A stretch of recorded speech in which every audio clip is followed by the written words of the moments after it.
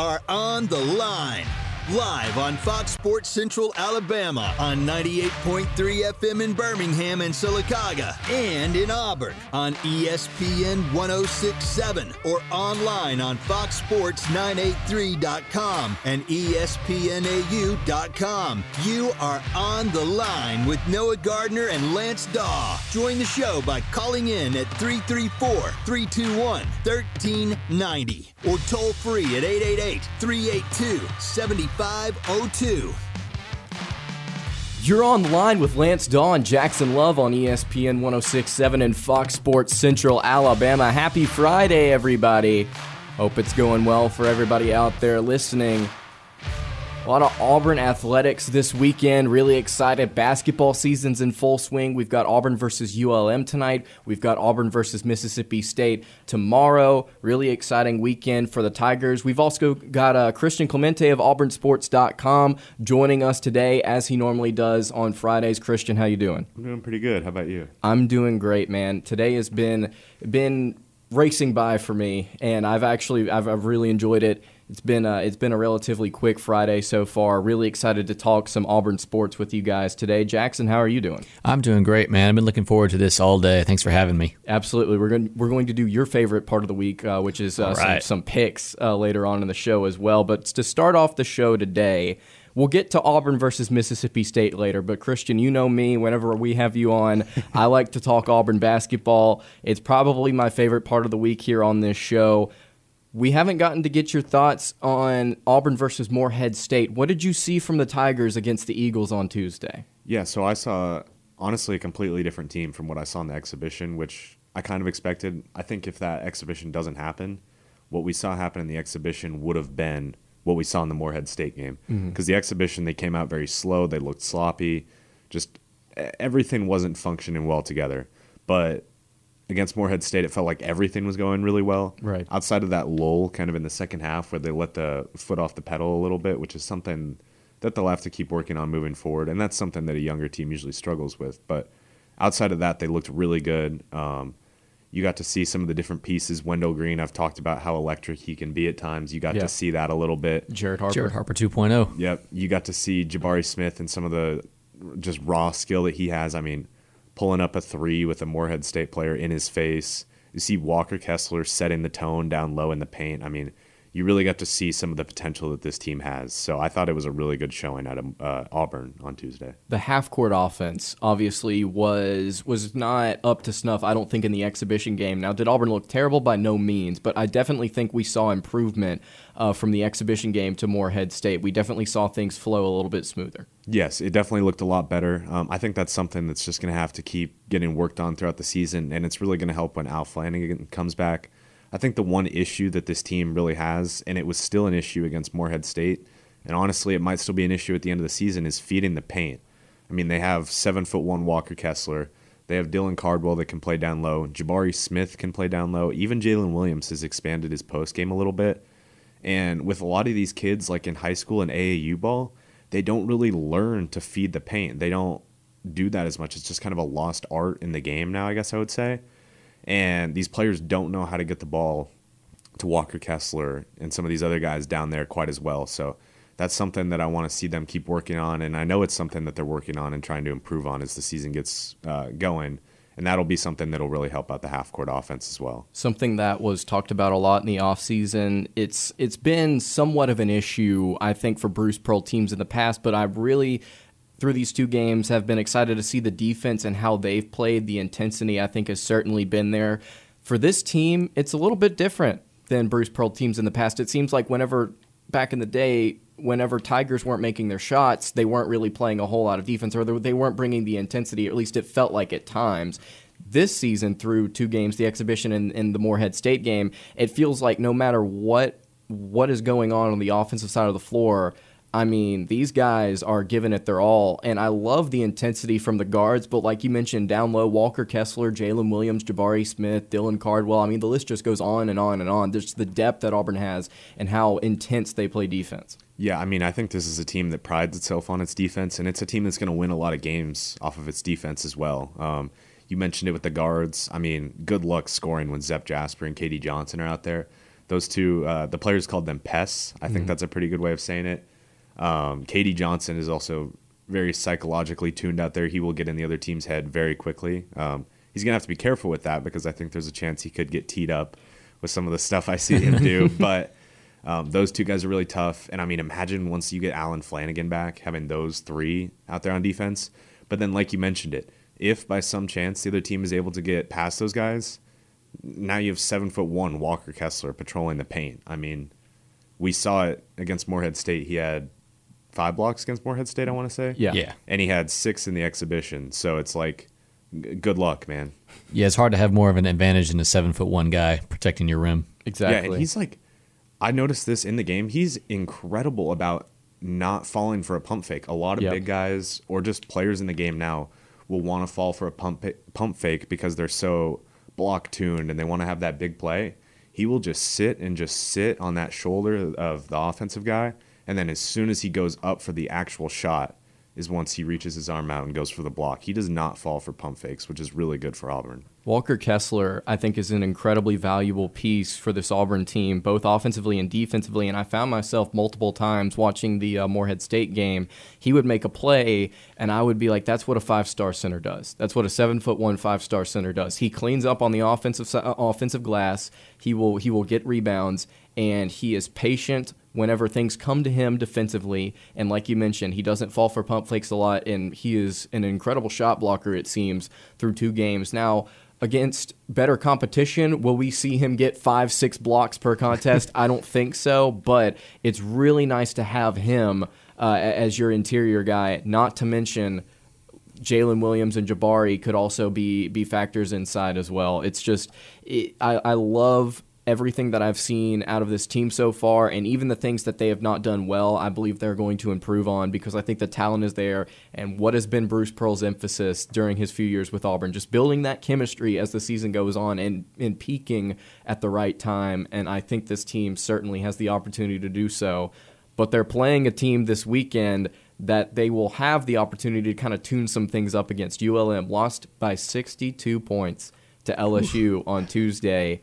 They let Darius Days, who we thought was going to be somewhat of a preseason all-SEC type of guy, they let him go off for 30 points and 8 of 9 shooting from behind the arc. I mean, Auburn, if they want to be offensively efficient in this game, I think they're going to have the opportunity to do so.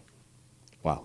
I saw that the score was 90-31 at some point. I didn't realize it finished as a 62-point game. 101-39, I believe, was the final score. Oof. I might be wrong on that. Wow. Okay. Yeah, I mean, this is a game that Auburn, I can say really confidently, is going to win, and it's going to be a good opportunity for them. Like I said, keep feeding the post. ULM, I'll be honest, I haven't really looked at their roster. I'm sure they're not quite up to the same size that Auburn is. So this is a great opportunity to keep feeding the post, work on some of these other small things, get some of the outside guys involved. Like you were talking about, LSU had a really good shooting day. So keep doing that for Auburn. I think this will be a great kind of tune-up game for them. Well, just to kind of give you an idea of what ULM is like, I write for LSU Wire, which is a USA Today site, and I got to dive into the Warhawks just a little bit, just to give you some ideas of what they are going to let up. Is they are going to let up star performances. They did it consistently last year, and you saw with Darius Days in this opening game. They just let him kind of do whatever he wants. They did not play very good perimeter defense. Down low, they were struggling as well against LSU's size. LSU's got a couple of big guys like Efton Reed and Tari Eason who were playing phenomenal on the interior. So offensively, I think Auburn's going to be able to do just a lot of different things against ULM. And then also, ULM turned the ball over 25 times against LSU. Oh, wow. If they do that against Auburn, it could be hovering like around a 40-point win or something crazy like that. I mean, this is not a good ULM team. They are not necessarily experienced. They really did not shoot the ball well last season. They only shot 27% from the floor against LSU. This is going to be an opportunity for Auburn to just kind of take things light, I feel like, and just try and learn more about themselves and try and tinker on some things that could be issues down the road.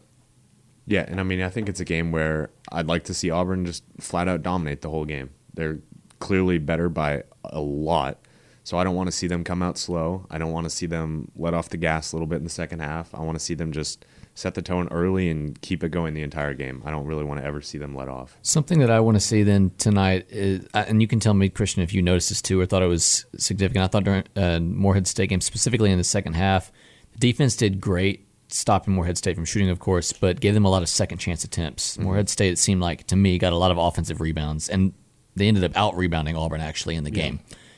Did you notice that? Do you think that was significant? Yeah, I think that was a little bit of an issue. And one of the other issues, too, that I would point out and that Bruce talked a little bit about is they're getting these blocks, but they're not chasing them down. Like, right. They'll get a block. They're not getting the ball off the block. Yeah, exactly. So that's something that they're just going to have to keep working on. And I think they'll get better at it. Yeah, and it's just one game, so like by no means reaching for any sort of panic button. It was just something I was like, wow, okay, they stopped it. They should probably have the ball, but they didn't. And Morehead State was able to get another shot up against higher caliber competition. That just is something that would not be good. Issue. Yes. I agree. I think that the rebounding for Auburn, given their size, is going to need to improve. I know it's only been one game, but I'd like to see the intensity pick up on the offensive glass because 9 offensive rebounds against Morehead State. You would like to think that number goes up a little bit against ULM. It's just, again, little things that you can tinker with and improve on, and that is certainly one of them. Brady, you had something you wanted to add? Yeah, they have 3 guys that are over 6'8", and 2 of them are international players, one from Georgia and one from Australia. So they're not a very tall team. No. So if they get off offensive rebounds on Auburn, we could be like, whoa, okay, let's pump the brakes. And this is something that was not necessarily like frustrating about last year's team. It was just a little confusing. Auburn was one of the tallest teams in the nation last season, one of the best shot blocking teams, but they statistically struggled to guard layups and different things like that. And so I just wonder if that could potentially be an issue again this year's with this team. We're significantly taller, I feel like, on the inside now, as opposed to where we were last season. We were really tall then. Do we see potentially Auburn continue to struggle in that area, or do guys like Walker Kessler provide so much of an impact that we start to see some of that 2-point percentage go down? I think they'll be able to figure it out and figure the situation out a little bit. I think from the Morehead State game, there were just some unfortunate bounces too. From what I was able to see, the ball just kind of went away from Walker. So there's just a couple small things left to tune up, but I think they'll be okay on the offensive rebounding and just rebounding in general moving forward. Should we expect to see, after a solid exhibition game from Zeb Jasper and a 1-point performance against Morehead State where he got in a little bit of foul trouble, should we expect to see a bounce-back game from Jasper against what is not a very good ULM squad? Yeah, I think Zepp will be able to do a little bit better, and I think part of his Morehead State performance came from Wendell just being so hot and kind of feeding the hot hand at point guard there a little bit, and also, like you mentioned, the foul trouble. Bruce said it kind of got in his head early a little bit, and it kind of forced him to adjust how he wanted to play, and maybe made him a little skittish. Yeah, and maybe didn't take shots then as a result. Yeah, so he just kind of switched up his game a little bit, and that's something that he's a veteran player. I don't think that's going to happen too often, but in a season opener, it's understandable how it would happen. So I think he'll be fine. Alan Flanagan, obviously still out until mid-December. Auburn's going to have some interesting non-conference matchups to play before they get him back potentially. How do you see this team operating without Flanagan down the line, and will it become a significant detriment whenever Auburn matches up against teams like St. Louis and UConn in this non-conference stretch, or do you think Auburn is going to still be able to handle business without him? I think they'll be able to handle business for the most part, but I do think they're going to trip up here and there. You look at a trip next week that they have to USF. I don't think USF is all that special necessarily, but it's going to be an away game, something that they're going to have to be dealing with for the first time. And for whatever reason, it just has kind of a UCF feel to me, like it was the game last year where I think we all remember just that disaster of a performance that Auburn put up at UCF. So that's possible next week. You mentioned it, St. Louis, and then you've got the battle for Atlantis, which will obviously be really tough. But I've been pleasantly surprised by Devin Cambridge's performance so far. I think he's stepped up in that starting lineup. He hasn't just jacked up a ton of shots. He's taken good shots, but not a ton of shots, which is, I think, a good role for him. He's played a little bit better defense, and he hustles out there and gets a decent amount of rebounds, actually. So if Devin Cambridge can sustain this level of performance and be just pretty good out there, he doesn't have to be amazing. He doesn't have to be the star. They've just kind of got him in that role where, hey, just do some little things right. take a good shot every now and then, and we'll be good, and that's all we really need out of you. And I think that's what Devin's done so far. So I think that's been good. And if he can continue to do that, I think they'll be able to not cruise through non-conference play, but they'll be pretty solid overall and be ready for Allen to return. One more question here before we get to break. Wendell Green Jr., obviously the offensive star of the show against Morehead State, 19 points. He had played Morehead State 3 times prior, and in every single matchup, he got better and better from the floor. He shot 4 of 16 his first matchup, 9 of 16 his second, and 12 of 20 in his third. And then we got to see him explode for 19 points against the Eagles this past Tuesday against ULM. I think Auburn's numbers overall are going to be a little inflated based on the talent that they're playing against, but you, I believe, were the one that mentioned this you were the one that mentioned this to us during the offseason, is that Wendell will have those type of nights, and then he will have the type of nights where he's like 2 of 9 from the field and he's really struggling. Should we expect Wendell in this game to continue statistically what he was doing last week or on Tuesday simply because of the talent that he's playing against, or do you think that we will see him kind of go up and down and kind of get into shooting slumps? Yeah, so I certainly think that's a possibility, but I would lean more towards it's going to be another, I don't know if it'll be 19 points, but I think it'll be a pretty solid performance out of Wendell just because of the level of talent that UL-Monroe has. I just don't think they're going to be able to really keep up with them.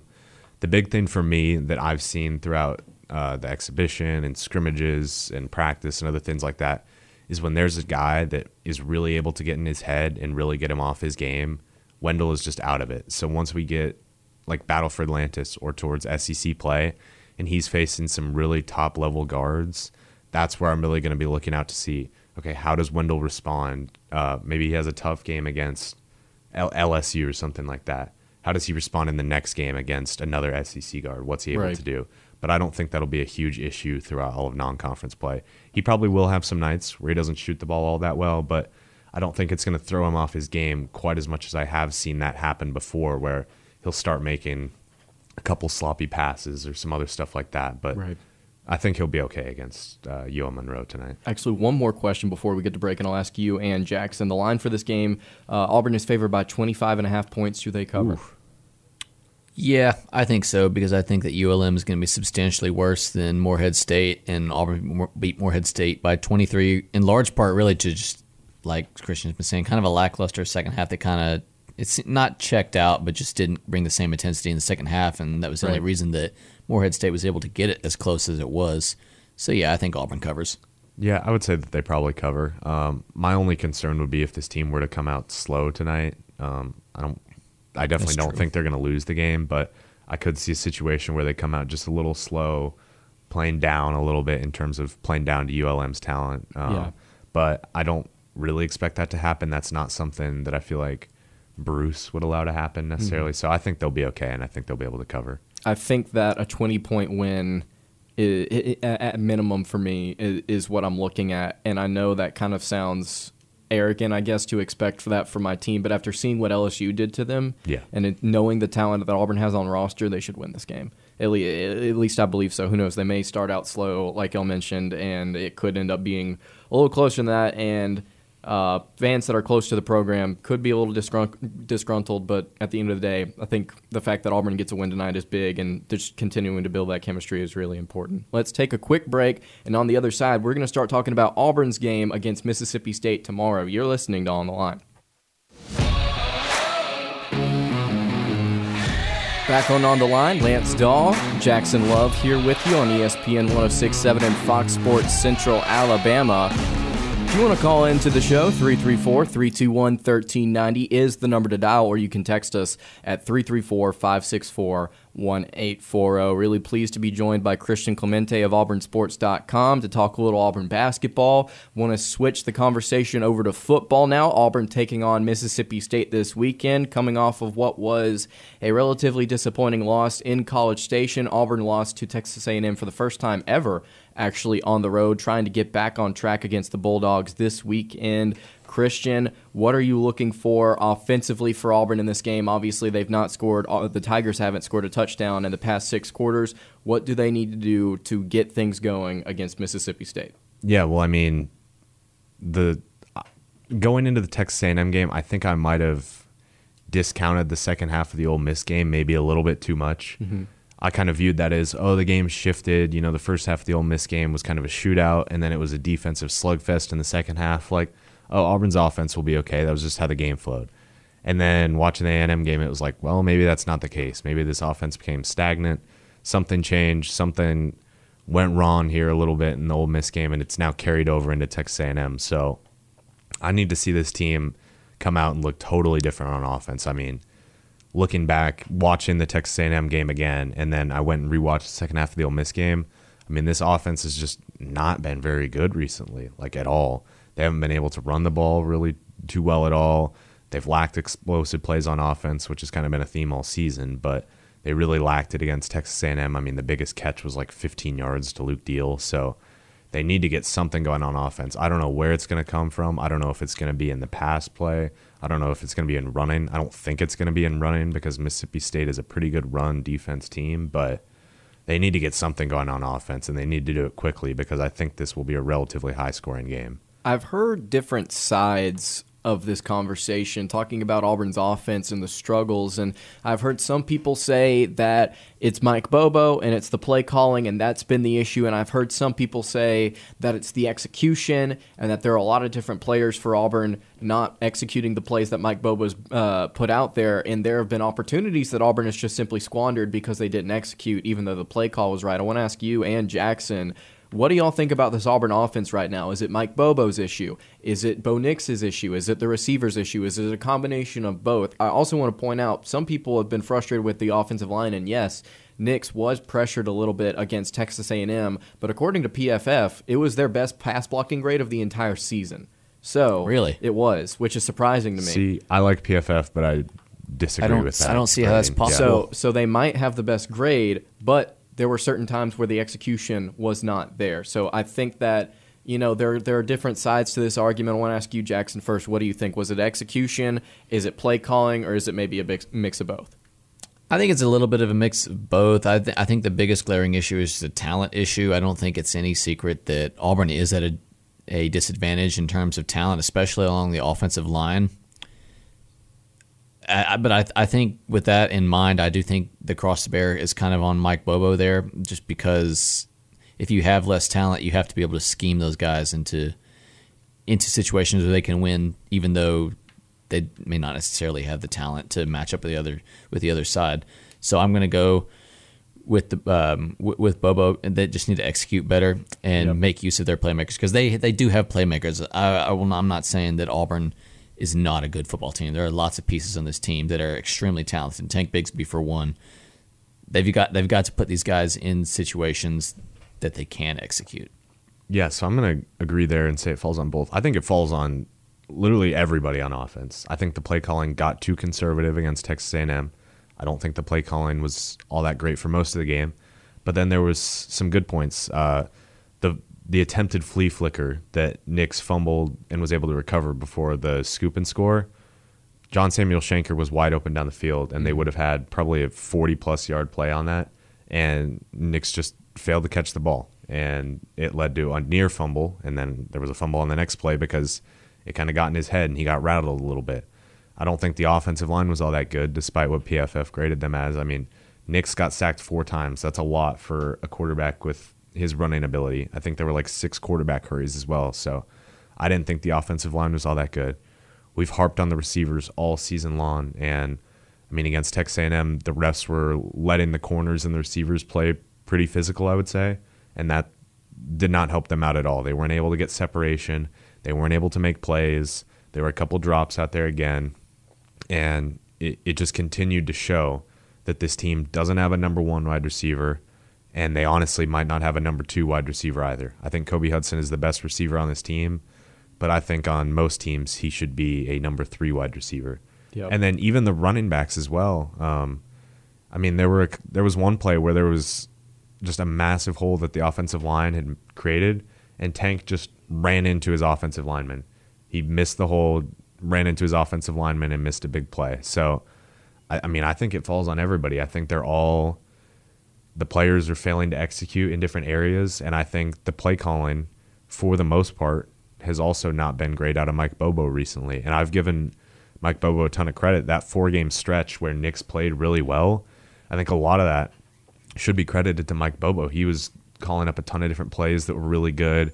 He was using Nix's advantages very well and getting him in good situations where Bo was able to play a little bit better. But against A&M, there just was not a great strategy out there. So I think it kind of falls on everybody. I think that it definitely is a mix of both. And the reason that I bring up the PFF numbers is I've seen some people use that as an argument to say, oh, well, it wasn't the offensive line's fault. It's not a mix of everything. It's on the quarterback. And I've seen that argument out there saying that Bo Nix was not playing to the ability that he could have on Saturday, and I don't necessarily disagree with that. I just think that it was every single player on offense not executing to their fullest ability. And then also, I think you made a really good point there, both of y'all did, talking about Mike Bobo also being incredibly conservative. And then like you mentioned, Jackson, if he knows that Auburn is struggling and he knows that they don't necessarily have the receiver talent to hit different bombs and things like that and stretch it downfield, not necessarily play conservative, but scheme it to where these guys are making plays. You understand this offense better than anybody else in the country as the OC. You should know how to get these guys open.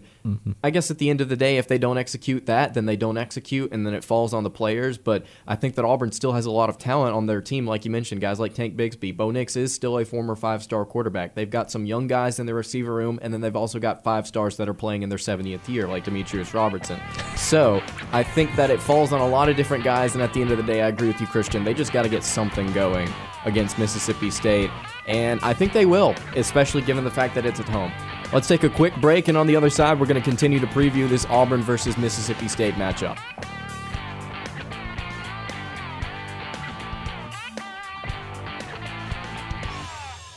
Stay on the line. More of the show when we come back.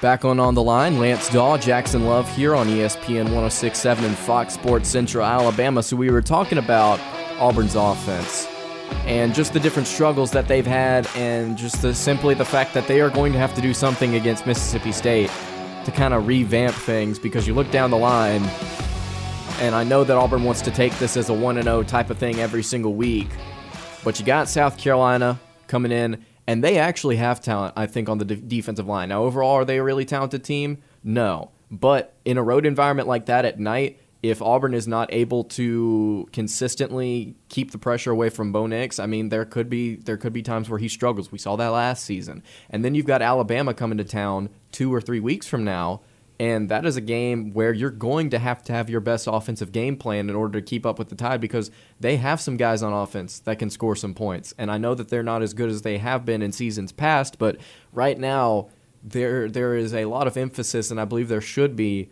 on working some things out on the offensive side of the ball. And look, not everybody is going to score a ton of points against defenses like Texas A&M, but I think there were opportunities that were left on the field. Whenever you look at the field position that Auburn had several times in the first half, you looked at the couple of potential touchdowns that were just where Auburn didn't execute, and then you think about the conservative play calling and not running the ball. I feel like as much as Auburn could have, Anders Carlson missing a crucial field goal in what I thought was easily just the turning point of the game. Yeah. Because, and let's talk about Auburn's running game here for a second. And Christian, if you disagree with here, let me know.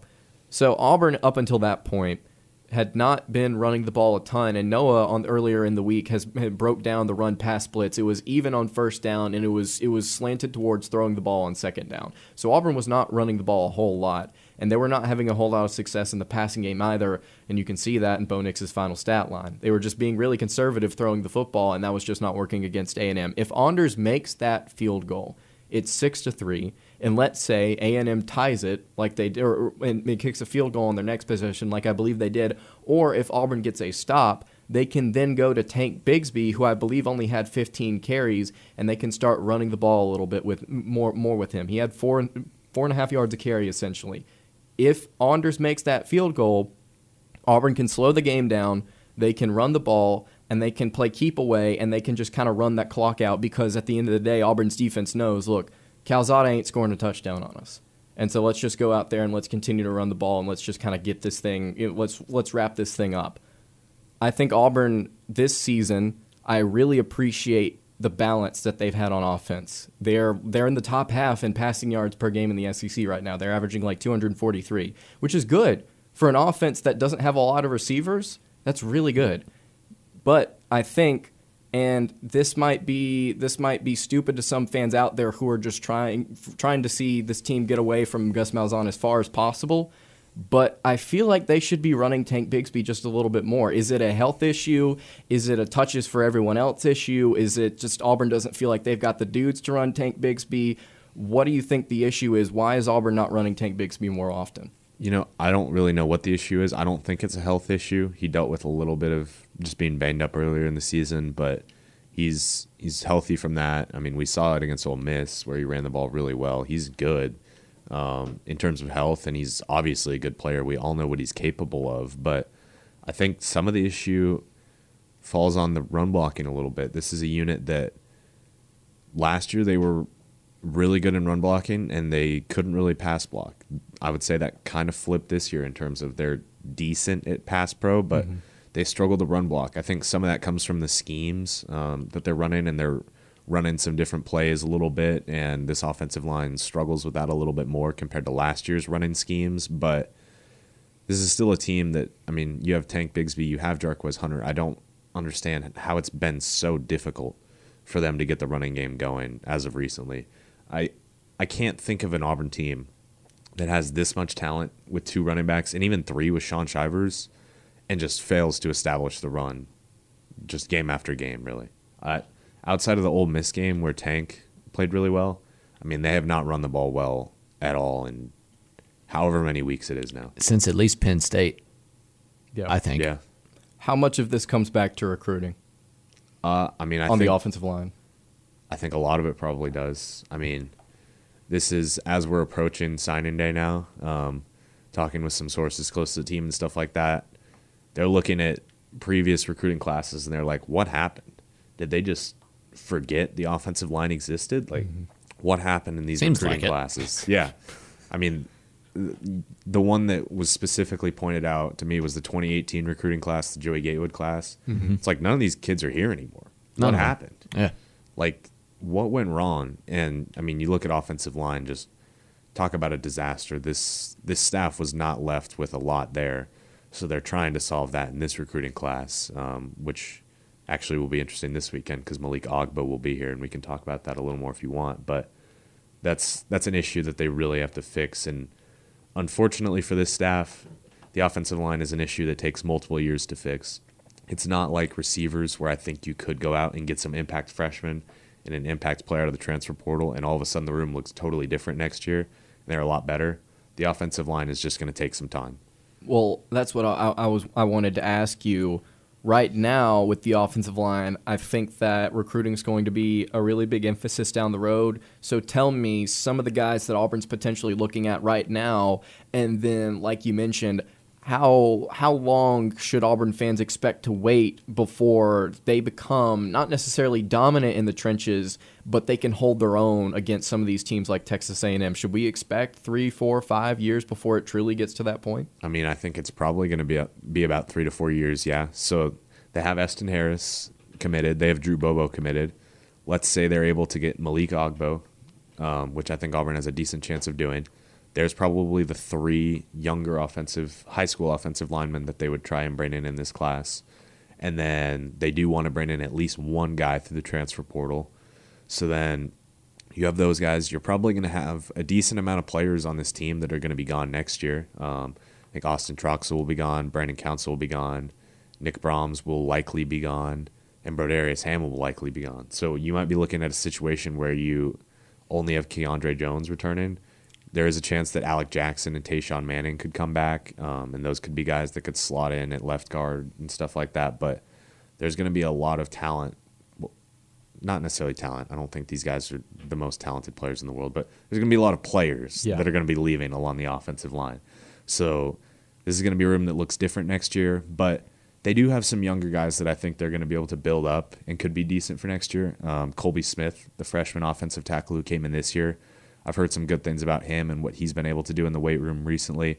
You look at Killian Zaire, who has looked, I would say, pretty solid out there in the times that he's come in. So you get him in a full-time starting role, he could be decent. So they still have some pieces, but in terms of a complete overhaul and how dominant the offensive line is going to be able to be down in the trenches, I think that's a 3-year program at least, because you have to recruit the guys and then you have to develop the guys and get them ready. So it's going to be a little bit. Before I say this, I just want to say that by no means do I think Auburn's offense has been elite or even really good so far this season, especially in SEC play. But for Auburn to be putting up statistically in terms of yardage, the numbers that they are, with the lack of talent in certain areas, the lack of experience in certain areas, and the fact that this is a new coaching staff and a new scheme, and they fired their receivers coach like 3 or 4 weeks into the season, the fact that they are putting up 243 passing yards per game, almost 190 rushing yards per game, with all of the things that are going against them, I think is really promising. And a lot of this success that Auburn could potentially have down the road, a lot of it does come back for me to, can they get guys on the offensive line? Because Auburn can get skilled position players. They're going to be able to pick up those recruits, I believe, down the road. I think Brian Harsin and this coaching staff are going to be able to do that. It's just, can they do what this previous coaching staff didn't do, which is really evaluate the trenches and go after guys that are going to make this team better, because you cannot run your offense without guys that can block for you, both pass blocking and run blocking, and that was evident, I believe, in the Texas A&M game. It's not all about talent, but I think it's going to be really important that if Auburn wants to ascend to the level of A&M, Alabama, Georgia, they're going to have to get those guys, both in the recruiting cycles and in the transfer portal, I believe. Jackson, what are your thoughts about the offense right now? I think it speaks to the coaching staff, because like you said, they're definitely not elite, but I do think there have been flashes in there that I didn't think that I saw last season, so I am pleased with that, but it's just going to take time. I mean, I am still scratching my head over the whole run game situation, because I believe that Tank Bigsby is one of, if not the best running back in the SEC. I think he showed that last season, so I'm not sure about that. I think, just to kind of echo what Christian was saying for the last several minutes, it's just going to take time. But the pieces are there. The flashes have been there. You can see the potential. It's a matter of making that potential happen on every play instead of every 5th play or every 10th play. Yeah, right. I think they've built a pretty solid foundation so far this year. We've been able to see what they can do, even with the kind of lack of talent that they have in certain areas. I mean, I think next year's team is going to look totally different, and not all of that is going to be because the coaching staff wants it to be. I mean, guys will leave through the transfer portal, guys will go to the draft and stuff like that. But especially on offense, I mean, I think the wide receiver room is going to be totally transformed. I think the offensive line, mostly because guys will be leaving for the draft and graduating and whatnot. But I think the offensive line will look totally different. So it'll be interesting to see what next year's team looks like with some more of this coaching staff's kind of players that they want compared to some of the leftovers from the previous staff. And you talked about talent on the offensive line a little bit. I want to say it was like, I don't remember who it was, but I saw someone on Twitter say it's about Jimmys and Joes, not X's and O's. Yep. And I mean, I think that's the case for the offensive line. They just need to get 4 stars, 5 stars. They need to just go get some guys out there. I don't know where they're going to get them, but I think it's going to happen the longer this staff is here. They just need time to build relationships with coaches, because a lot of the guys on the staff that are out recruiting don't have those relationships. Right. Yeah. For me, right now, although this might sound dumb, a lot of this for me is trying to outlast how long Saban is here. Because I think if this coaching staff is still here whenever he retires, Auburn will have put themselves in a very good position, I feel like, to not necessarily control the SEC West, but to, and not necessarily replace Alabama, but to finally get to that point where Auburn fans have wanted it to be, which is be very much so in contention every single year. It's just a window. Right. It's just, I think that the like you mentioned, the foundation is here, and it's just going to take some years for this coaching staff, I think, to really build this program up to where Auburn fans want it. It's just, I know that's something that we've said a lot on this show, and it kind of gets old, but just reiterating how much patience I think we need to have if we want to have success down the road. Let's go ahead and take a quick break, and on the other side, we're going to continue to preview Auburn versus Mississippi State, talk about what the defense is going to do in this game for the Tigers, and then we'll maybe make a couple more picks. You're listening to On the Line. Wrapping up hour number 1 of the Friday edition of On the Line, Lance Dawe, Jackson Love here on ESPN 106.7 and Fox Sports Central Alabama. Intern Belichick at the controls today. Christian Clemente of auburnsports.com here with us. Before we get to our picks, I want to ask you, and I know this kind of sounds dumb because this is a sports show.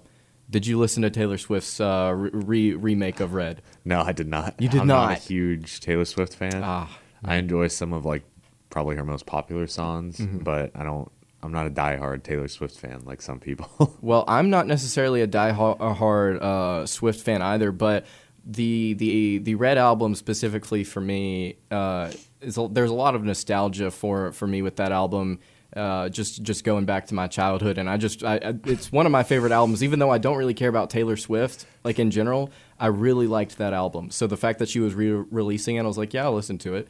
I've already listened to it twice now, all the way through. So the word on the street is that it was pretty good. Jackson, you also really enjoyed it is pretty solid. Like you guys, I mean, I've never really been a Taylor Swift fan until probably about a year ago or so. And I really did start listening to more than just the mainstays on the radio, right? So I was definitely looking forward to this one releasing. I stayed up for about an hour after it came out, just listening to some of it, and then I went to sleep and got back up and finished the album this morning. It was pretty good. I was impressed. I will say, overall, as an artist, I feel like I'm biased in a way in the way that I view her, because one of her producers, Jack Antonoff, I'm a huge fan of. He's a fantastic producer, really good artist, and so whenever I see that she comes out with something and he produced it, I'm like, well, I'm going to like this whether or not I've listened to it yet. So anyway, let's go ahead and get into some of our Saturday selections here, starting off with some picks in the ACC. Want to start off here with Saturday selections. Belichick. 0 for 2, man, today. All right, NC State at Wake Forest. This is going to be an interesting matchup. Wake Forest coming off a loss to UNC, which was weirdly an out-of-conference game. I don't know how they did that, but... Wait, it's listed as a non-conference game? Last week, whenever North Carolina and Wake Forest played, it was a non-con game. I remember seeing how they did that. Maybe they're doing it more often now. It was 2 or 3 years ago where they scheduled it as technically an out-of-conference game that doesn't count towards the standings, but they wanted to play UNC more. I can't remember the exact reasoning for it. Just a weird thing to put in the middle of what has been I think it's because there's a bit of a rivalry thing there, and they don't really get to play as often as they would like to since they're in opposite divisions. Well, this they are in opposite divisions. Is a conference game, and this could potentially be for the ACC Atlantic. Right now, Wake Forest 5-0 still in conference play. NC State 4-1. Wake Forest favored by 2 points. Jackson, who are you taking? First of all, hammer the over. Wake Forest cannot stop anybody, but they can score. I don't know. I'm kind of wrestling with it. I think I'm going to go with Wake Forest specifically for the reason that they're at home and they're really upset about having lost to UNC last week. So I'm going to go with the Demon Deacons to bounce back, score a lot of points, and just barely outlast NC State. Christian? Yeah, I mean, this isn't even a question for me. Oh, that's right. This is America's team. I forgot about that. That was a heartbreaking loss last weekend. I watched, despite the Auburn, Texas A&M going on at the same time, I was trying to keep an eye on Wake Forest, North Carolina, and that was very, very tough to watch. But Wake Forest bounces back. They're going to score a lot of points. NC State's going to score a lot of points, but Wake Forest is going to score more. I like Sam Hartman a lot. He's been playing really well this year. I think he should probably be in the Heisman talk. I don't think he'll win it, but he should be in the talk. I like Sam Hartman as well, and like you pointed out, Jackson, Wake Forest cannot really stop a whole lot of people, but they can score. Given the fact that this is at home, I'm going to take Wake Forest in a very close one. All right, UCF at SMU. You may be saying, why do you have this on your slate? Well, first of all, Gus Malzahn, and second of all, this is a lot closer of a line than I thought it would be, given the fact that UCF has had some quarterback issues. SMU's only favored by 7 at home. This is an 11 a.m. kick. UCF 6-3, still has a lot of things to accomplish so far this season. Jackson, who are you taking? I am ready to regret saying this, but the legend of Gus Malzahn on the elevated platform begins tomorrow. SMU is on a skid. They've lost their last 2 games, both games they really should not have lost. And although they're favored by 7, I like weird stories like this, and I think that Malzahn finds a way to get the win for the Knights from his elevated platform. If it's a home game, I might be picking UCF, but we've all seen Gus going to play teams that are better than his teams on the road, and I don't think UCF is going to be able to beat SMU. Plus, they end the season with 2 rivalry games. They still have UConn. They still have USF. They can still get some big wins that'll really get UConn UCF. and UCF, those are their rivals? Yes. Are you sure? Yes. Are you sure? Yes. Very sure about this. What? But, there's some. We're gonna have a discussion about this off air. There's some name for the rivalry. I'm being dead serious here. There's some name for the rivalry, but Gus can still get a couple big rivalry wins. It's the civil conflict, isn't it? I think it's the civil conflict. UCF. How do you know this UConn. type of stuff? There's a trophy. Yeah, there is. Yeah. It's a serious serious quote unquote.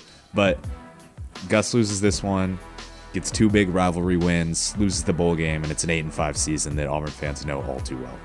I'm going to take SMU to win this one, and for the reasons that you listed there, Christian, I just can't trust Gus Malzahn to go on the road and win a game like this where the team, I feel like, on the other side is just a little bit more talented. So give me the Mustangs in this one. Final pick here before we wrap up hour number 1. Minnesota at number 20, Iowa. Iowa is a 4.5-point favorite. Minnesota was on a roll there for a second, but they just lost to Illinois this past weekend at home, 6-14. The Fighting Illini have just been ruining seasons left and right. Will Minnesota kind of continue to throw Iowa off track in this one, Jackson? I have no idea. I'm going to go with Iowa since they're at home, but I don't feel comfortable about it at all. I'll go with the Hawkeyes because they're ranked in at home and favored by 4.5. But that's my only reasoning. I'm going to go Minnesota simply because I watched a little bit of Iowa and they literally don't have an offense. Oh, they don't. But their offense is their PJ defense. Fleck somehow loses games that he has absolutely no business losing. Looking at the 6 points they scored against Illinois this past How weekend. do you do that? I mean, I don't know how Minnesota's going to do it, but I also don't see a world where I could see how Iowa wins this game. So I'm going to pick They Minnesota. get a big turnover for 6 points. That's how. And the game finishes at 7-0. Yeah, possibly. I'll take Iowa at home just simply because it's a ranked team at home, like you said, Jackson, and I don't really feel comfortable picking either of these teams to win a game at any point for the rest of the season. That's going to do it for hour number 1 of On the Line. Hour number 2 coming up, we've got Jacob Hillman, president of the Auburn Jungle, talking about Auburn's game against ULM tonight and Auburn versus Mississippi State tomorrow. Stay tuned.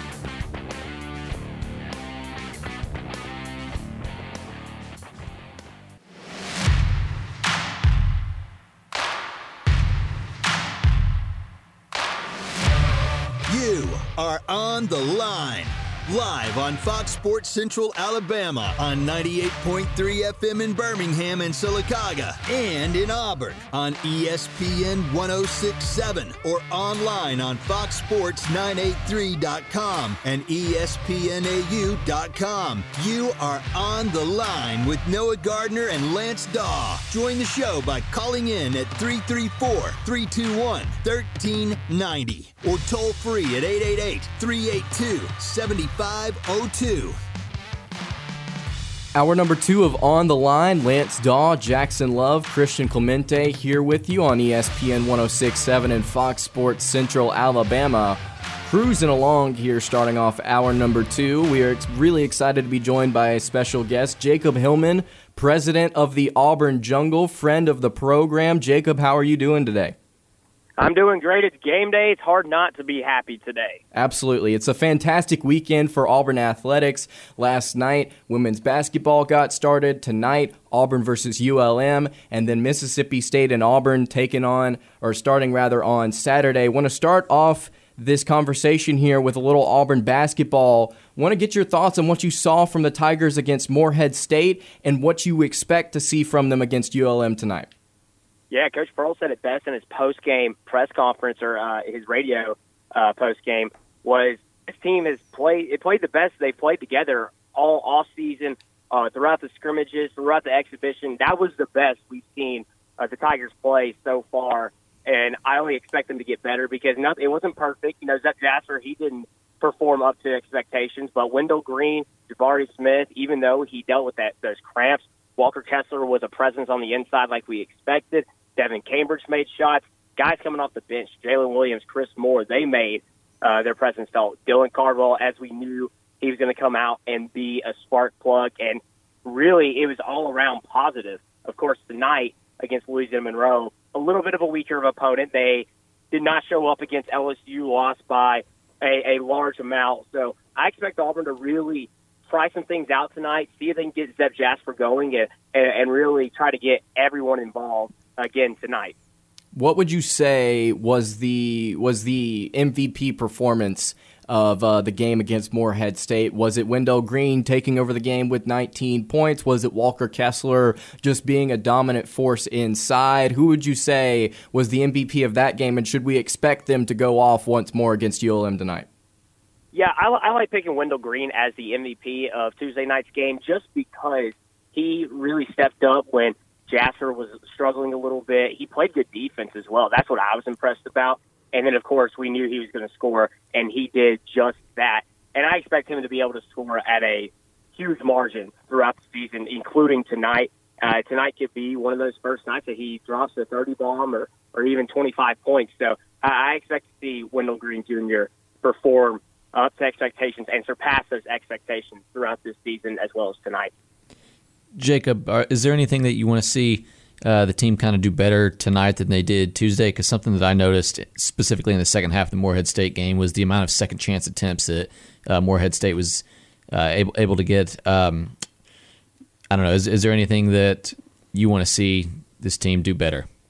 Yeah, the defensive rebounding, there definitely was a little bit of a lack there in the second half, and that is part of where I say start the second half better. Because I thought Morehead State, Auburn in the first half just dominated Morehead State. But then they started to inch back a little bit. They never really got within striking distance. But when a team's down 15, an NCAA tournament team, they're never really out of it. So Morehead State, when they're down 15, I didn't feel completely comfortable in Auburn winning that game. But if Auburn starts grabbing defensive rebounds consistently, and especially whenever Jabari Smith went out, that's really when you started to see that impact. And I just think that Walker Kessler or Jabari Smith, just them grabbing defensive rebounds is going to be easy. But it's whenever they're on the bench, it's whenever you're going to start to see the lack thereof. And I think that they'll improve on that. And I think starting the second half better will help them out a little bit.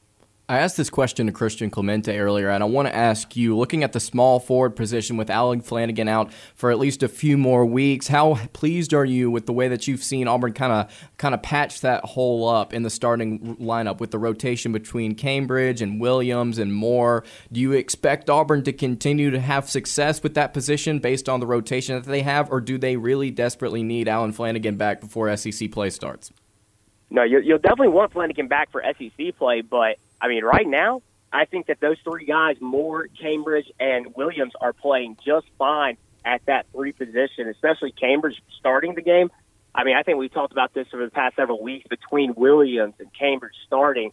And, we talked about how Cambridge off the bench has always just been so good, but he started the game and he played really well. Chris Moore and Jalen Williams off the bench. Of course, Williams didn't necessarily play the three a lot because of the Jabari Smith injury, but I still thought he did a great job at really coming in off the bench and doing the thing. So that's why it's been really fun to watch.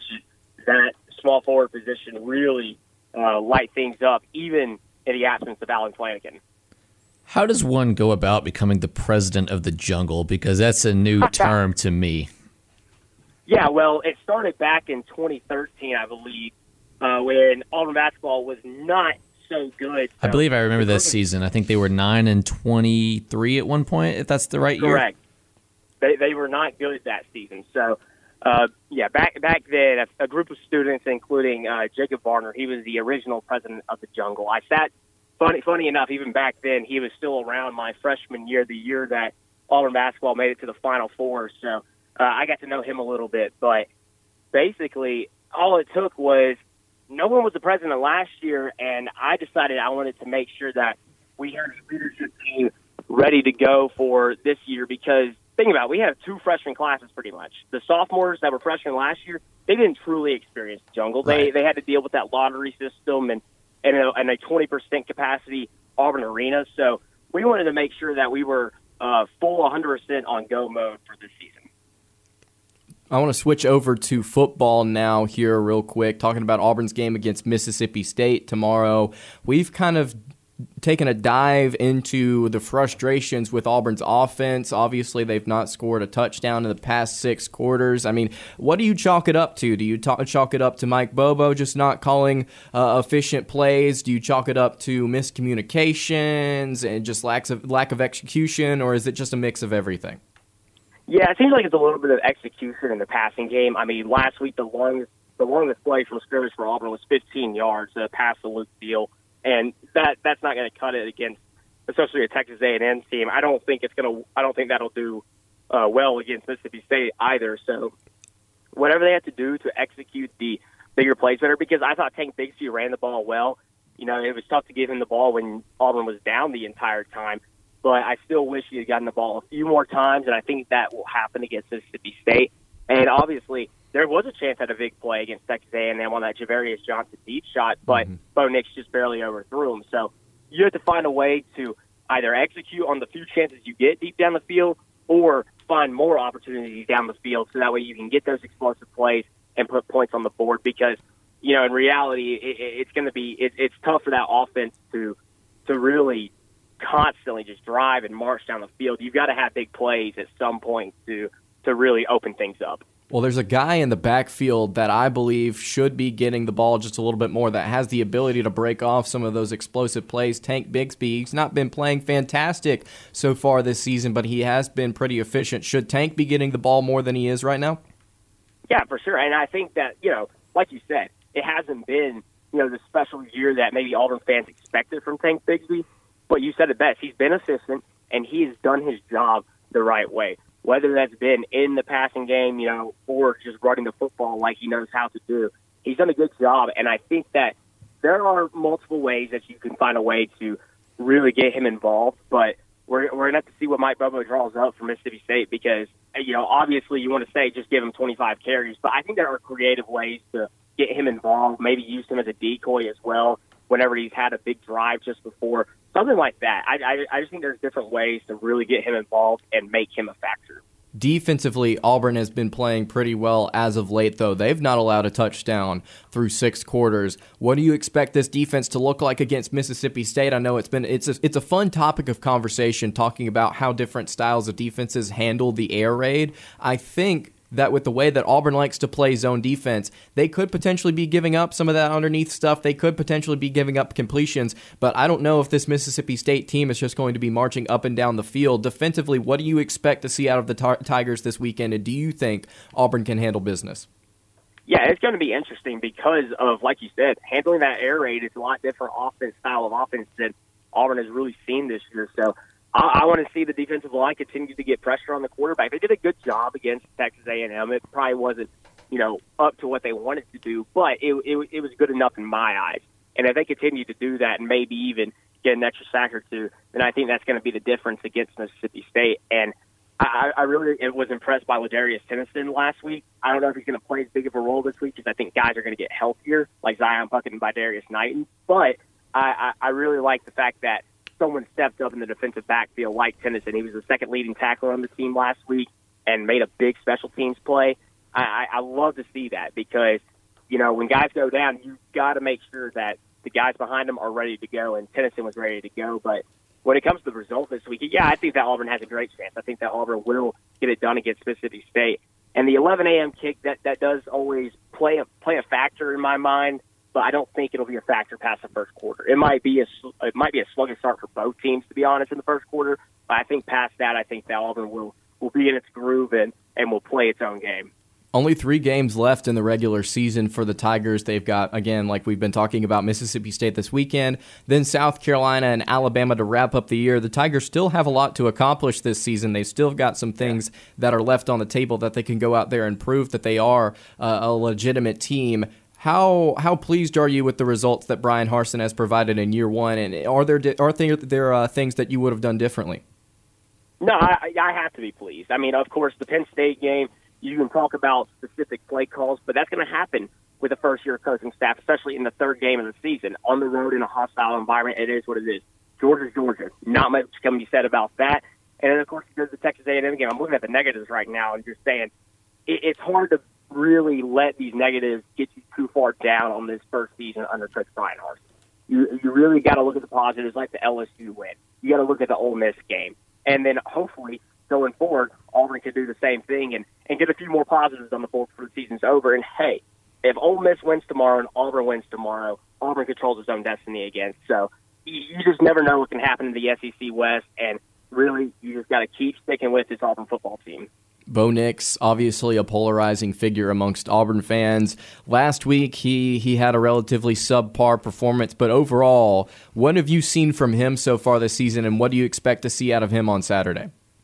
Yeah, it's been a little up and down. There's been some games that Georgia State last week that you've been like, this is not how you're supposed to. This is not how you should play, Bo. We've seen you play much better, like in the LSU games or in the Arkansas game, and I really think that it's something that he's just got to find that consistency, and it's very possible that he does it in these last 3 weeks. We've seen him have great performances against Mississippi State in recent years, especially at home. That 2019 game against Mississippi State was probably his best performance for several years. I'm not sure what game topped it, but it was his best performance for a while, and I really think that he can do that again. Maybe not have his best performance of his career, but have a good day against this Mississippi State defense and really get back in his groove, because you got one more road game and then you've got Alabama. And that road game at South Carolina, yeah, they beat Florida by a lot, but what does that really mean? I don't know if it means much. Of course, it'll be a night game, but I trust this Auburn team to really, really be 2-0 in these next 2 weeks going into Alabama. Is there a freshman on roster right now for Auburn football that you would like to see get some touches or get some more playing time over the course of these final 3 games? Well, probably is Landon King a freshman? If Landon King's a freshman, he's the guy that I'm looking for, because Jarquez Hunter, I think he's getting I think he's got a healthy amount of touches this year. Landon King, I feel like you try to get him the ball, he seems like he has the athleticism and really just knows how to get open. And if you try to get him the ball, I believe he will get the ball and make something happen. Of course, he's had a few drops this year, but I think that he can really overcome that and have a big last couple of weeks and maybe even in the bowl game. We've seen that every single year, seems like, get in the bowl game, and then, of course, someone breaks out. Davion Capers last year, he could be Landon King this year.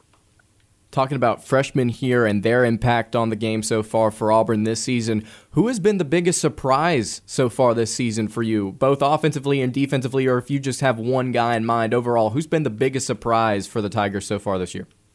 Yeah, I'll go back to Hunter. I'll say Jarquez Hunter, because I expected him to get a few touches in garbage time this year, which that's what it started off as against Alabama State and Akron, but then he got an expanded role against Penn State and LSU, and now he's really into that running back rotation, getting carries whenever Tank Bigsby is gassed. And really, it kind of seems like he's had a Sean Shires on the depth chart. And I really think that has been an impressive thing for Jarquez Hunter. He seems to be an extremely hard worker, and he is just so athletic. I mean, it started off with that hurdle against Penn State on that last drive, and it's really just carried over from there, where he is consistently starting to play like he's a good running back. Because I expected him to be really good next year. And this year, like I said, just a garbage time back. But here he is making his name known in his freshman year.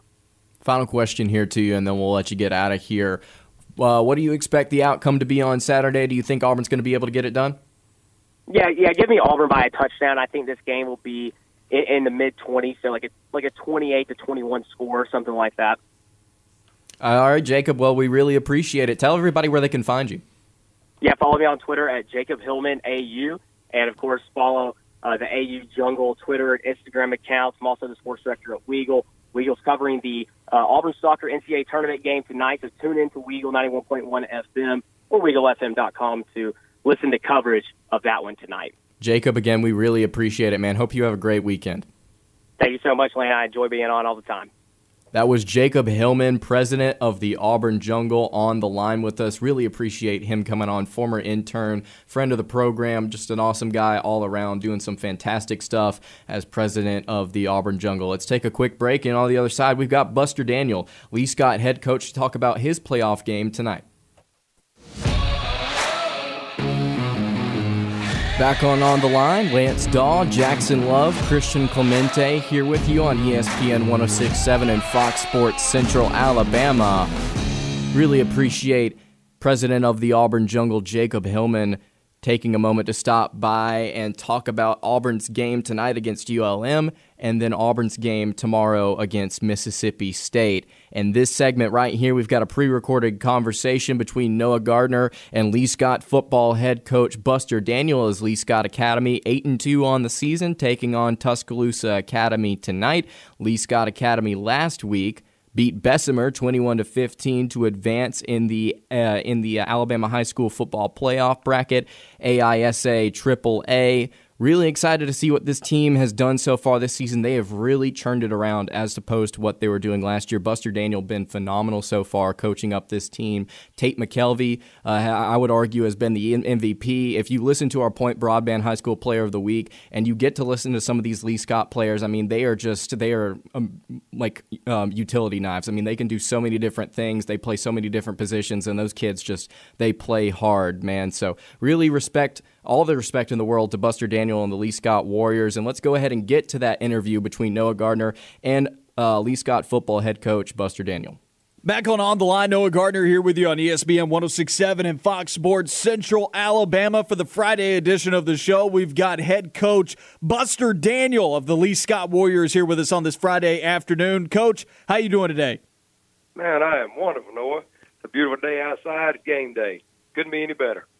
It's great weather to be making a 2.5, 3-hour trip across the state to Tuscaloosa for a state semifinal matchup with the Tuscaloosa Academy Knights. Coach, you're a coach that wants to stay in the moment. You've never looked ahead this season. Tell me about this moment right here, right now in the state semifinals. Man, it's an exciting time here for our kids and our program and school and just the community around. It's a great place to be. We're fortunate to be here. We're going to take advantage of every moment, and man, we're just glad to get this opportunity to play tonight. Of course, last week you told me that it was your best week of practice over the whole season. What's this week of practice been like in the lead up to this major playoff game? Oh, it's great. We had a couple of kids admit last week that they took Bessemer a little bit lightly, and it almost cost them. So they got their focus back in check this week. And, again, we've had 4 days of really good practice, and the focus is better, and the attitudes, and it is a good week of practice. Of course, you mentioned the Bessemer game, a 21-15 victory in the first round of the playoffs. Take me through some of your takeaways from seeing your team in postseason action. Well, I thought the kids did a good job. Had some adversity, and like I said, they admitted they took the team a little lightly, which you can't do. Every coach talks about it's hard to beat a good football team twice in 1 year, and that showed its head again last week. The Bessemer is a good football team. They're not the Bessemer of old, but it's still a good football team that can beat you if you don't play well. And our guys got hit in the mouth a couple of times, but they never wavered. They never backed down. They fought through adversity and ended up winning the football game, which is what they deserve because of the work they put in. It's been a little while since Lee Scott has found themselves in the semifinals. It's been since 2016. It's been even longer since they found themselves in the state championship. I know oftentimes this year you and I have talked about this team earning respect from other squads around the state. And you got to imagine that respect has been earned at least to a degree, but I'm sure you guys still have a chip on your shoulder going into this ballgame. Oh, absolutely. They've earned some respect. It's still not where it needs to be, because, let's be honest. We're still in the state, in the AISA, don't have a chance to win this game tonight. And our guys have got to go out and prove people wrong. They got to continue doing what they're doing. And, maybe we win this week and get in the championship game. Maybe they'll have the credit they deserve and the respect they deserve and get the true honor that they deserve. But, we got to go do our job tonight. We got to play a really good football game to be able to win. But I think our guys are ready and they're prepared to do that job. Looking on film, and there's some common opponents now between you and Tuscaloosa Academy. They've played Morgan Academy. Y'all have played Morgan Academy. They played Valiant Cross last week. Of course, Valiant Cross, a region opponent for you guys. When you've been able to look at film and see some of the common opponents, does that help you glean anything from being able to see them play some of the same teams that you guys have played? Well, not necessarily seeing some of the same teams, but, it just tells us that we're on the same playing field. That they beat the same opponents we have. I think they lost to Pike as we did. And there's a lot of people doing that. But, just watching them on film and trying to pick up some of the things they do helps us more than playing common opponents. Do a lot of film study, and I see right on film that their quarterback, number one, is a dynamic player. We've got to keep him in the pocket and not let him get out and then start scrambling. And he's got a couple of good receivers to throw to, number 6, number 11. They're really good players. We got to keep those guys contained. But just watching film, that gives you an idea of who you have to stop and how you have to play to win the game. And they beat Valiant last week 31-12. What'd you see on film from Tuscaloosa and their victory in the first round? Well, I saw a really good football team. Valiant is a talented team, and to beat them the way Tuscaloosa did, it just shows that they're really good. We've got to go play an almost perfect game tonight to be able to win. And, but that's what our plan is. We don't plan to fail. We don't plan to play bad. We're gonna, if we play our best game and they beat us, I'll tip my hat to them and say great job. Seems like a lot of exciting things going on at the school today, at least from the post I've seen on social media. What's the day look like for you guys as y'all get ready to set out for Tuscaloosa? Well, our administration has been great to us, man. They're letting our kids out at 10:55 this morning. We'll pack our bags and get everything, all of our equipment together, load the bus, and have our meetings before we leave. And then they've got a warrior walk planned at 12:45. The whole school will line up, and we'll walk through with cheers and pom-poms and all that good stuff. And then we'll load the bus, and we'll drive to Birmingham and eat at Lloyd's. And, a really great place to eat up there. If you have a chance, you need to go. But it's a great day for our kids and the celebration they deserve. And I give a lot of credit to our administration and the way they treat us this week. And, Coach, I want to give you another second here to talk about the school and how great it is to be there. I know you're having the time of your life coaching there at Lee Scott, and I know also these players are having a great time. Kind of tell everybody what's so great about being at Lee Scott Academy and what's so great about playing at those athletic programs there at the school. Well, it's with the people that you work for. It's a great little school. Everybody cares about everybody. We got great kids here that do exactly what you tell them to do. May not be the best athletes in the world, but they're going to do exactly what you tell them, and that's what you need more than anything. They love each other. They play hard for each other. They play hard for the coaches. You got all the support in the world. I just mentioned it a while ago about our administration, what they're doing for us, how they're treating us, and giving us a send off. And man, it's just a great place to be, and I'm having the time of my life right now. I had a lot of good times at Opelika and Valley, but I'm telling you, this is just as good. And I'm enjoying it every day. Every day I come to work is a new thing, and it's great here. And it's just a joy to work with the coaches I have. And it's just having a lot of fun right now. And, Coach, I'm sure also you talk about the mission of the school, and we had Dr. Stan Cox on with us, the headmaster of the school, at halftime last week, and he was talking about the mission of the school to provide a Christian atmosphere for the students and for the student athletes. And how have you seen that impact your team throughout this year? Oh, yeah. Like I said, these guys are learning much more than just football. They're learning the Christian values, like you said, and, we're trying to teach them how to be young men. They're getting taught that at home. But we're just trying to build on that part too, and just pour into them other than just football, and let them know that we're here for them and whatever they may need to talk about or anything like that. But it's a great place to be here, and they're taking care of the kids the way they should be. Coach, before we let you get out of here, what are the keys to tonight against Tuscaloosa Academy? Well, I talk about it a lot, but we got to eliminate the silly penalties, and what that means is before the ball snapped, any penalties, offsides. Motion penalties, anything like that, or late hit penalties when we get a personal foul, anything like that, celebration, we got to eliminate those penalties because that hurts you in the end. If you get the ball and it's 3rd and 3 and all of a sudden you jump off sides, and that's 3rd and 8, that hurts. Excuse me, but those things, we got to control the football. If we can keep the ball away from their quarterback and eliminate his opportunities to run the football, we're going to be better off. But, and the biggest thing is our defense keep playing the way they're playing. They're playing lights out every week. They give up a few plays, but they also, they bow the neck and don't let the guys in the end zone. They're playing extremely hard. They're playing together. They're communicating. And that's what it takes this time of year. Because everybody in the playoffs are good. So we've got to play a great game tonight. And, I got a lot of confidence in our kids, and we're going to do that. Coach, I appreciate you taking the time to speak with us today. Good luck tonight. Thank you, Noah, and go Warriors.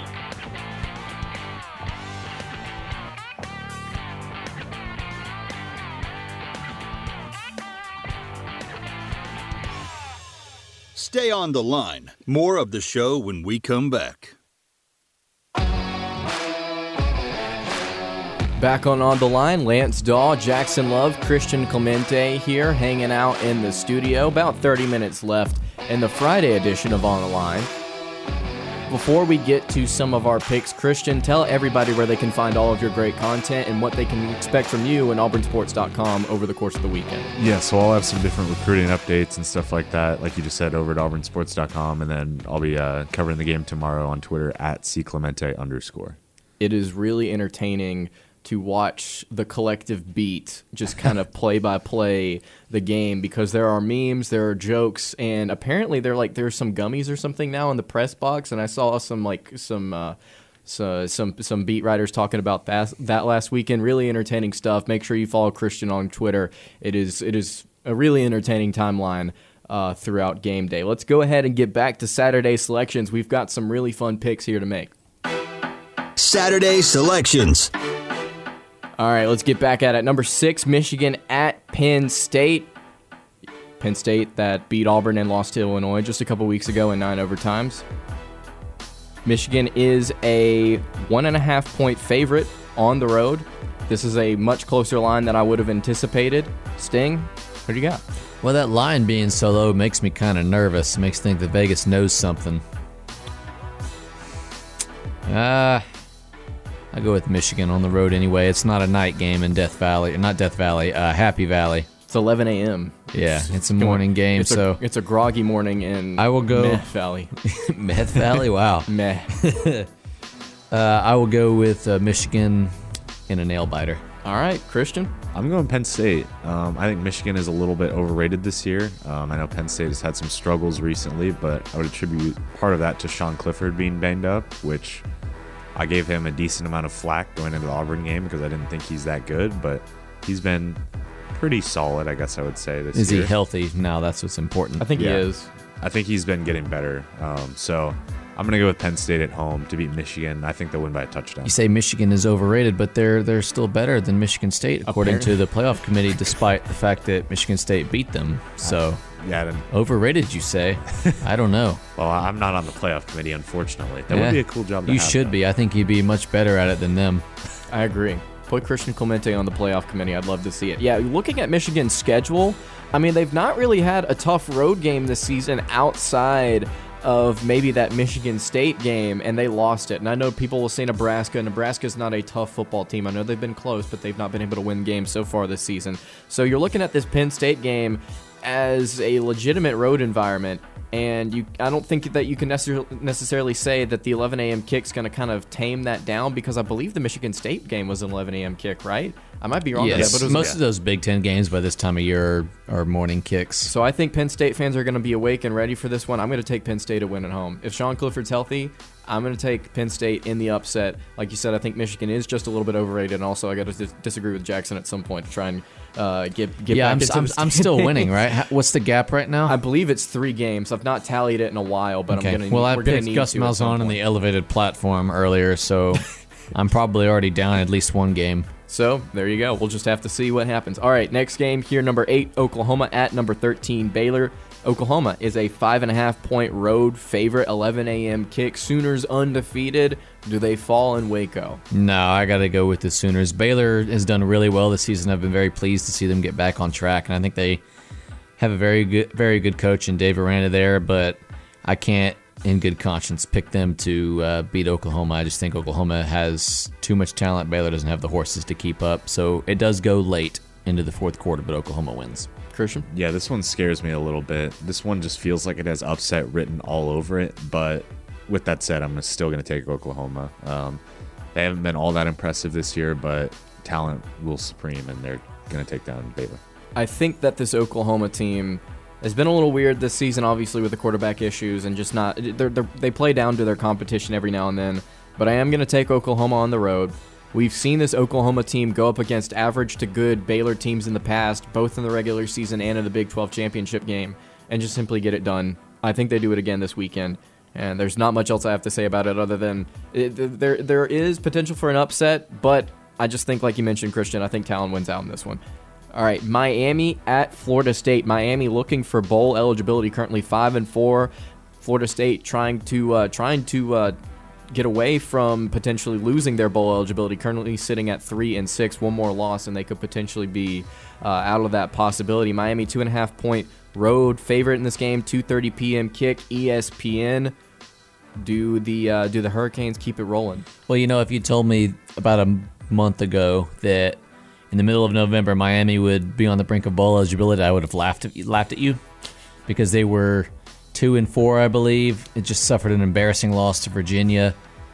But they've really bounced back. I'm very surprised. They've taken down some teams that, in my opinion, they had no business beating. Pitt, NC State beat both of them.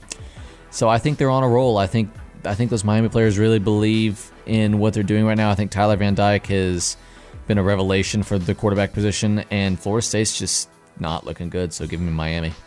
Yeah, I don't quite understand how the line is so close on this one. Mm-hmm. I'm going Miami. I think they'll be able to handle business pretty easily. Florida State has looked a little bit better over the past couple weeks of the season after they just started so horrendously, but I'm still going to go Miami. They're playing pretty solid right now. I want to point out that if Miami does end up winning out, they beat Florida State, they beat Virginia Tech, and they beat Duke, they would finish the year 6-2 in conference play with tiebreakers over NC State and Pittsburgh, because as you mentioned, Jackson, they beat both those teams just a couple weeks ago. They're not out of the race in the ACC Coastal. I think they are going to focus in on this game, and I know it's a rivalry game. I think they're going to try and put their best product out on the field. And like you mentioned, Tyler Van Dyke has been doing some fantastic things for the Canes so far. 15 touchdowns, 4 interceptions, I believe, and he's not even played the entire season. So props to Miami for figuring out something on the offensive side of the ball. I know they've had quarterback issues over the past few seasons. Yeah, I'm going to take the Hurricanes to win this one on the road. And like you mentioned, Christian, while Florida State has been playing a little bit better than they were at the beginning of the season, it's just not a very good football team overall. Yeah. So I think the Noles fall to 3-7 in this one. All right, number 19, Purdue at number 4, Ohio State. I bet Ohio State fans and players are shaking in their boots right now, knowing that they have to play Purdue. If this was an unranked Purdue team, I'd be even more scared. But they are ranked, going on the road to Columbus. Sting, what do you think? So I heard a couple of days ago on the radio that Purdue has the most wins over AP top 5 teams of any program in the country. I believe it said they have 17 in the history of their program, wins over top 5 teams. That's 6 more than the next team. I'm not sure who the second team is. I haven't been able to find a list that spelled that out. I'm going to keep working on that. But having said all that, this game is in Columbus. If it was at Purdue, I would probably roll with the spoiler makers, but lightning does not strike 3 times. Ohio State wins. Spoiler makers, I like that. I haven't really heard that before. Yeah, I'm going to agree with you on that one. Against Michigan State, it's like, no way they can do this again, right? Like, they can't pull this off twice, and then they did it. And now this week it's like, well, there's absolutely no way they can do this again. So if they do, is Purdue a top 10 team next week? That's 7-3. 3 top 5 wins? They probably deserve to be. Because it would be like right Auburn there. beating the number 1 team twice in 3 weeks. They jumped from right outside the top 10 to number 2. Yeah. They would probably deserve to be around that 8-12 area. Yeah. But with that said, I'm still going to go Ohio State and be very concerned that Purdue is going to pull this off again. I'm going to pick Ohio State in this one. Like you said, Jackson, I don't think lightning strikes 3 times in this game. And also, who needs this win more than Notre Dame? Because the Boilermakers lost on the road against the Fighting Irish earlier this season. Notre Dame is not completely out of the CFP race. If they win out and you've got a win on your resume against a really good Purdue squad, which is weird to say, but it's been a weird year in college football, hey, CFP committee could potentially be looking at them, and I would hate every single second of that. I'm going to take the Buckeyes to win at home in this game. I just don't like the talent that Purdue presents. I know that they were able to beat Michigan State and Iowa, but look, those 2 teams are not as talented as Ohio State. And specifically in the trenches, I think you see Ohio State win this one. Do they cover that 21-point line right now? I don't know, but give me Ohio State, and I think they win comfortably. UAB at Marshall. Both teams 6-3. Marshall favored by 4.5 points at home. I put this in here simply because I think it's an interesting game in the CUSA race, and also some people may have some interest in UAB, considering it is just out. I like the local game. Yeah, just right here outside Auburn in Birmingham. Jackson, does UAB get it done on the road? No. I was looking at the stats for this game, and you? Marshall holds a pretty significant advantage in just about every category that I saw. So I think that the Herd win this, and they're at home too. So that just solidifies my my picks. I'm going to go with Marshall. Yeah. When you told me we were picking this game, I was like, okay, I don't know about either of these teams in the absolute slightest. So I went and looked very quickly at ESPN and their stats. What does concern me is Marshall's quarterback has 11 touchdowns and 11 picks this year. Grant Wells. So, yeah, that's not fantastic. But I think it was their running back had 17 touchdowns. So I'll go with Marshall. They seem to be a pretty solid team that scores the ball quite a bit. Their defense seems pretty solid. So I'll go with Marshall. Yeah, these two schools have really solid running backs and just kind of average quarterbacks. Rasheen Ali, the Marshall running back, has 17 touchdowns this season. Dwayne McBride for UAB has 8 and 834 yards rushing. Yeah, I'm going to take Marshall at home in this game. Grant Wells, I mean, he played fantastic in his freshman season, 18 touchdowns, 9 picks, but this year has just not been it. Been a little bit of a sophomore slump, but still I think the ground game propels Marshall to a win at home, even though I will be pulling for the Blazers in this matchup. All right, interesting game here. Number 1, Georgia at Tennessee. I believe Georgia is a 20.5 point favorite. This game, I think, will be interesting. I think it's going to be an interesting game. That's all I'll say. Jackson, what do you think? Well, there's a part of me out there that hopes maybe there's some sort of higher power that took away Tennessee's win over Ole Miss and instead stuck that win over top-ranked Georgia and Neyland a couple weeks later. That would make for a pretty great story, but I don't see it happening. I can see Tennessee covering. It's a pretty large spread, but I got to go with Georgia. Until somebody beats them, I'm going to pick them. Yeah, I could see Tennessee covering. This seems like the only regular season game left that could potentially get Georgia knocked off. I mean, they're not losing to Georgia Tech, and they play a terrible team next week. I don't even remember who it is. I was looking at their schedule earlier. But I think Tennessee has the chance to make this one interesting, and I think maybe it will be interesting for like a half, but Georgia's just way too dominant on defense, and their offense gets it done when it needs to. So I'll pick Georgia, but I'll let Tennessee cover. I'll pick Tennessee to cover. I think the most Georgia wins this game by 17 points. I think they cover, and I think it could be a little bit closer than that. I think right now I'm thinking like a 13-point win for Georgia. I think this game is going to be really close for the majority of it. I think Tennessee may even lead at half. I think they're definitely going to score 2 touchdowns, something that Georgia I don't think has let up this season. I think this Tennessee offense can do it, but at the end of the day, the issue for me is the talent gap, and then also Tennessee's defense was out there against Kentucky for 99 plays last weekend. You're going up against a Georgia team that is more physical, more talented, and is going to try and control the second half by running the ball and just simply being more dominant, and I think that's going to happen. But Tennessee, I think they get out to a quick start, and it slowly dwindles away, and then it's like a 13-point win for Georgia. And I think we see some cracks in that Bulldogs team tomorrow, but Georgia does end up winning. Iowa State at Texas Tech. This one I added simply because I feel like every single time I pick an Iowa State game, I end up being wrong. Dude, me too.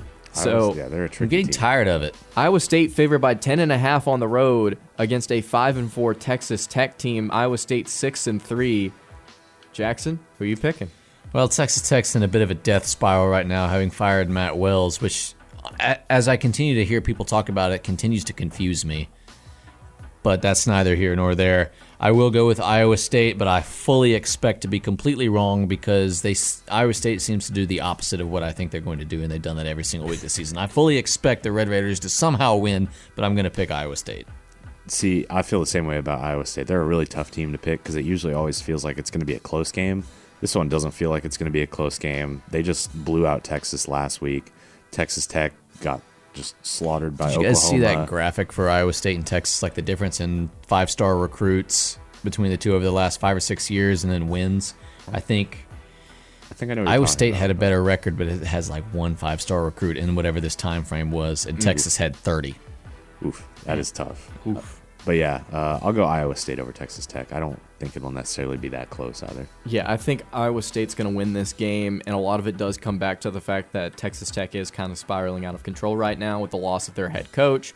And I think Iowa State's simply a more disciplined team. I think they're going to get it done on the road. Before we head to break here, I want to point out something that you were talking about earlier, Sting. Most wins versus top 5 teams as an unranked team. I found who's in second, but I was trying to find the whole list. So Purdue has 17. Illinois has 11. So does USC. USC does as well. Michigan State with 10 and UCLA you found the list with 9. Yes, it was. I think it was a graphic that Auburn's Fox not put in out. that top 5? Because I can name at least 5 top 5 wins just in my lifetime, at least. Probably more. Auburn's got to be close. If they're not tied for that 5th spot, then they're very close. At least I would. Send me that list. I will if you can, or if you can find the whole thing. I guess if you found the whole thing, you would have already. It was just the 5. Yeah. It was a graphic that Fox put out, but I can certainly look for it. All right, let's go ahead and head to the break, and on the other side, we wrap up the Friday edition of On the Line with some more picks.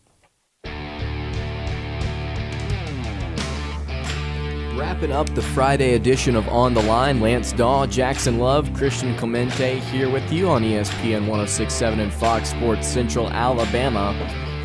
Been a pretty good show so far. If you missed any of it, you can go and find the podcast wherever you get your podcast. Apple Podcasts, Google Podcasts, Spotify, Stitcher, and iHeartRadio. If you would be willing to leave us a review, subscribe, we would really appreciate it. All right, we've got some picks here that we've got to breeze through, so let's go ahead and get to it. Saturday selections. All right, I want to start this segment actually just to make sure that we get to it with Mississippi State at number 17 Auburn. Auburn is a 5.5-point favorite, 11 a.m. kick. Christian, I want to get your thoughts first. What is your score prediction for the Tigers on Saturday? Okay, so I'm either seeing a double-digit win or a double-digit loss. What? I don't know which one's happening yet because I could see a situation where the offense just remains stagnant and things aren't going well. Is this a 28 Tennessee type of game?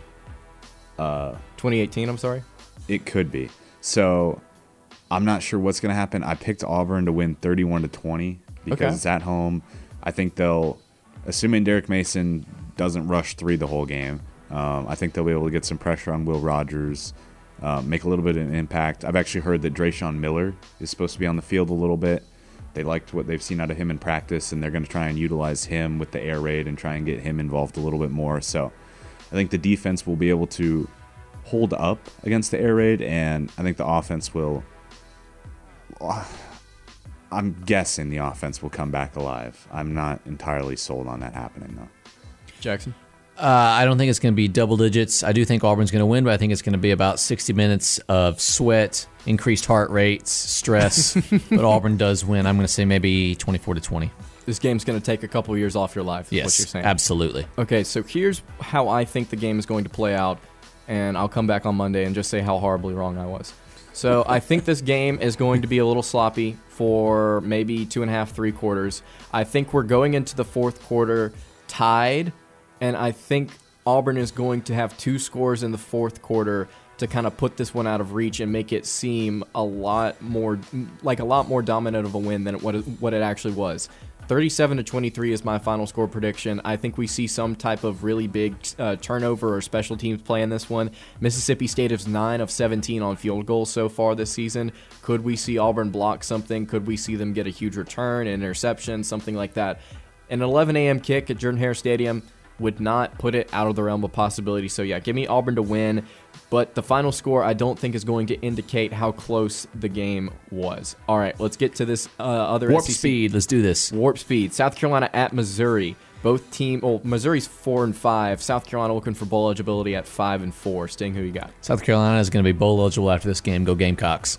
All right. Yeah, I think both these teams are not very good. Mizzou has consistently let me down this year, so I'm going South Carolina. I'm going Missouri in this one. I like Tyler Ooh. Badia, and I like what Missouri is able to do on offense. I think that South Carolina had a fluke game against Florida, and I think we're going to see them return to not scoring points in this one. Number 11, Texas A&M at number 15, Ole Miss. Wrestled with this one for a while, but I'm going to go with A&M because I think since that Alabama game, they have been a completely different team. I was just about to pronounce them dead after losing to Mississippi State, but they have turned it around. I think they continue their run and win again. I'm going Ole Miss. I still believe that Ole Miss is a really good team, and despite what happened last weekend, I'm still not 100% sold on Texas A&M, so I'm going to go with Ole Miss at home. I've got Ole Miss at home as well. Number 9, Notre Dame at Virginia. Notre Dame, but close. I'm going Virginia. I don't think Notre Dame is all that good, and Virginia has shown that they can win some big games from time to time. Virginia for me. All right. Number 25, Arkansas at LSU. If I say LSU, will you guys pick Arkansas? I don't know. We'll have to find I out. don't know. Yeah. I'm going to go with Arkansas because I think Arkansas has a really good run game, and they're just going to run over LSU like most of the teams that have beaten LSU this year have done, except for Alabama, of course, with 6 rushing yards. Yeah. Arkansas. I'm going to go Arkansas as well. Arkansas as well for me. All right, really, really quick. Nevada at San Diego State. Give me Nevada. Yeah, I'm going there as well. I'm picking the best player in Carson Strong. I'm going to pick Nevada as well. Pick Nevada as well. All right, we disagreed on a ton this week. We did. It's going to be interesting. This is going to be bad for me. All right, that's going to do it for the Friday edition of On the Line. Christian, really appreciate you stopping by, talking a little Auburn football and basketball, man. Yeah, thank you for having me. We will see you guys tomorrow, or see you on Monday, rather, to recap Auburn's potential win over ULM and Mississippi State. We'll see y'all then.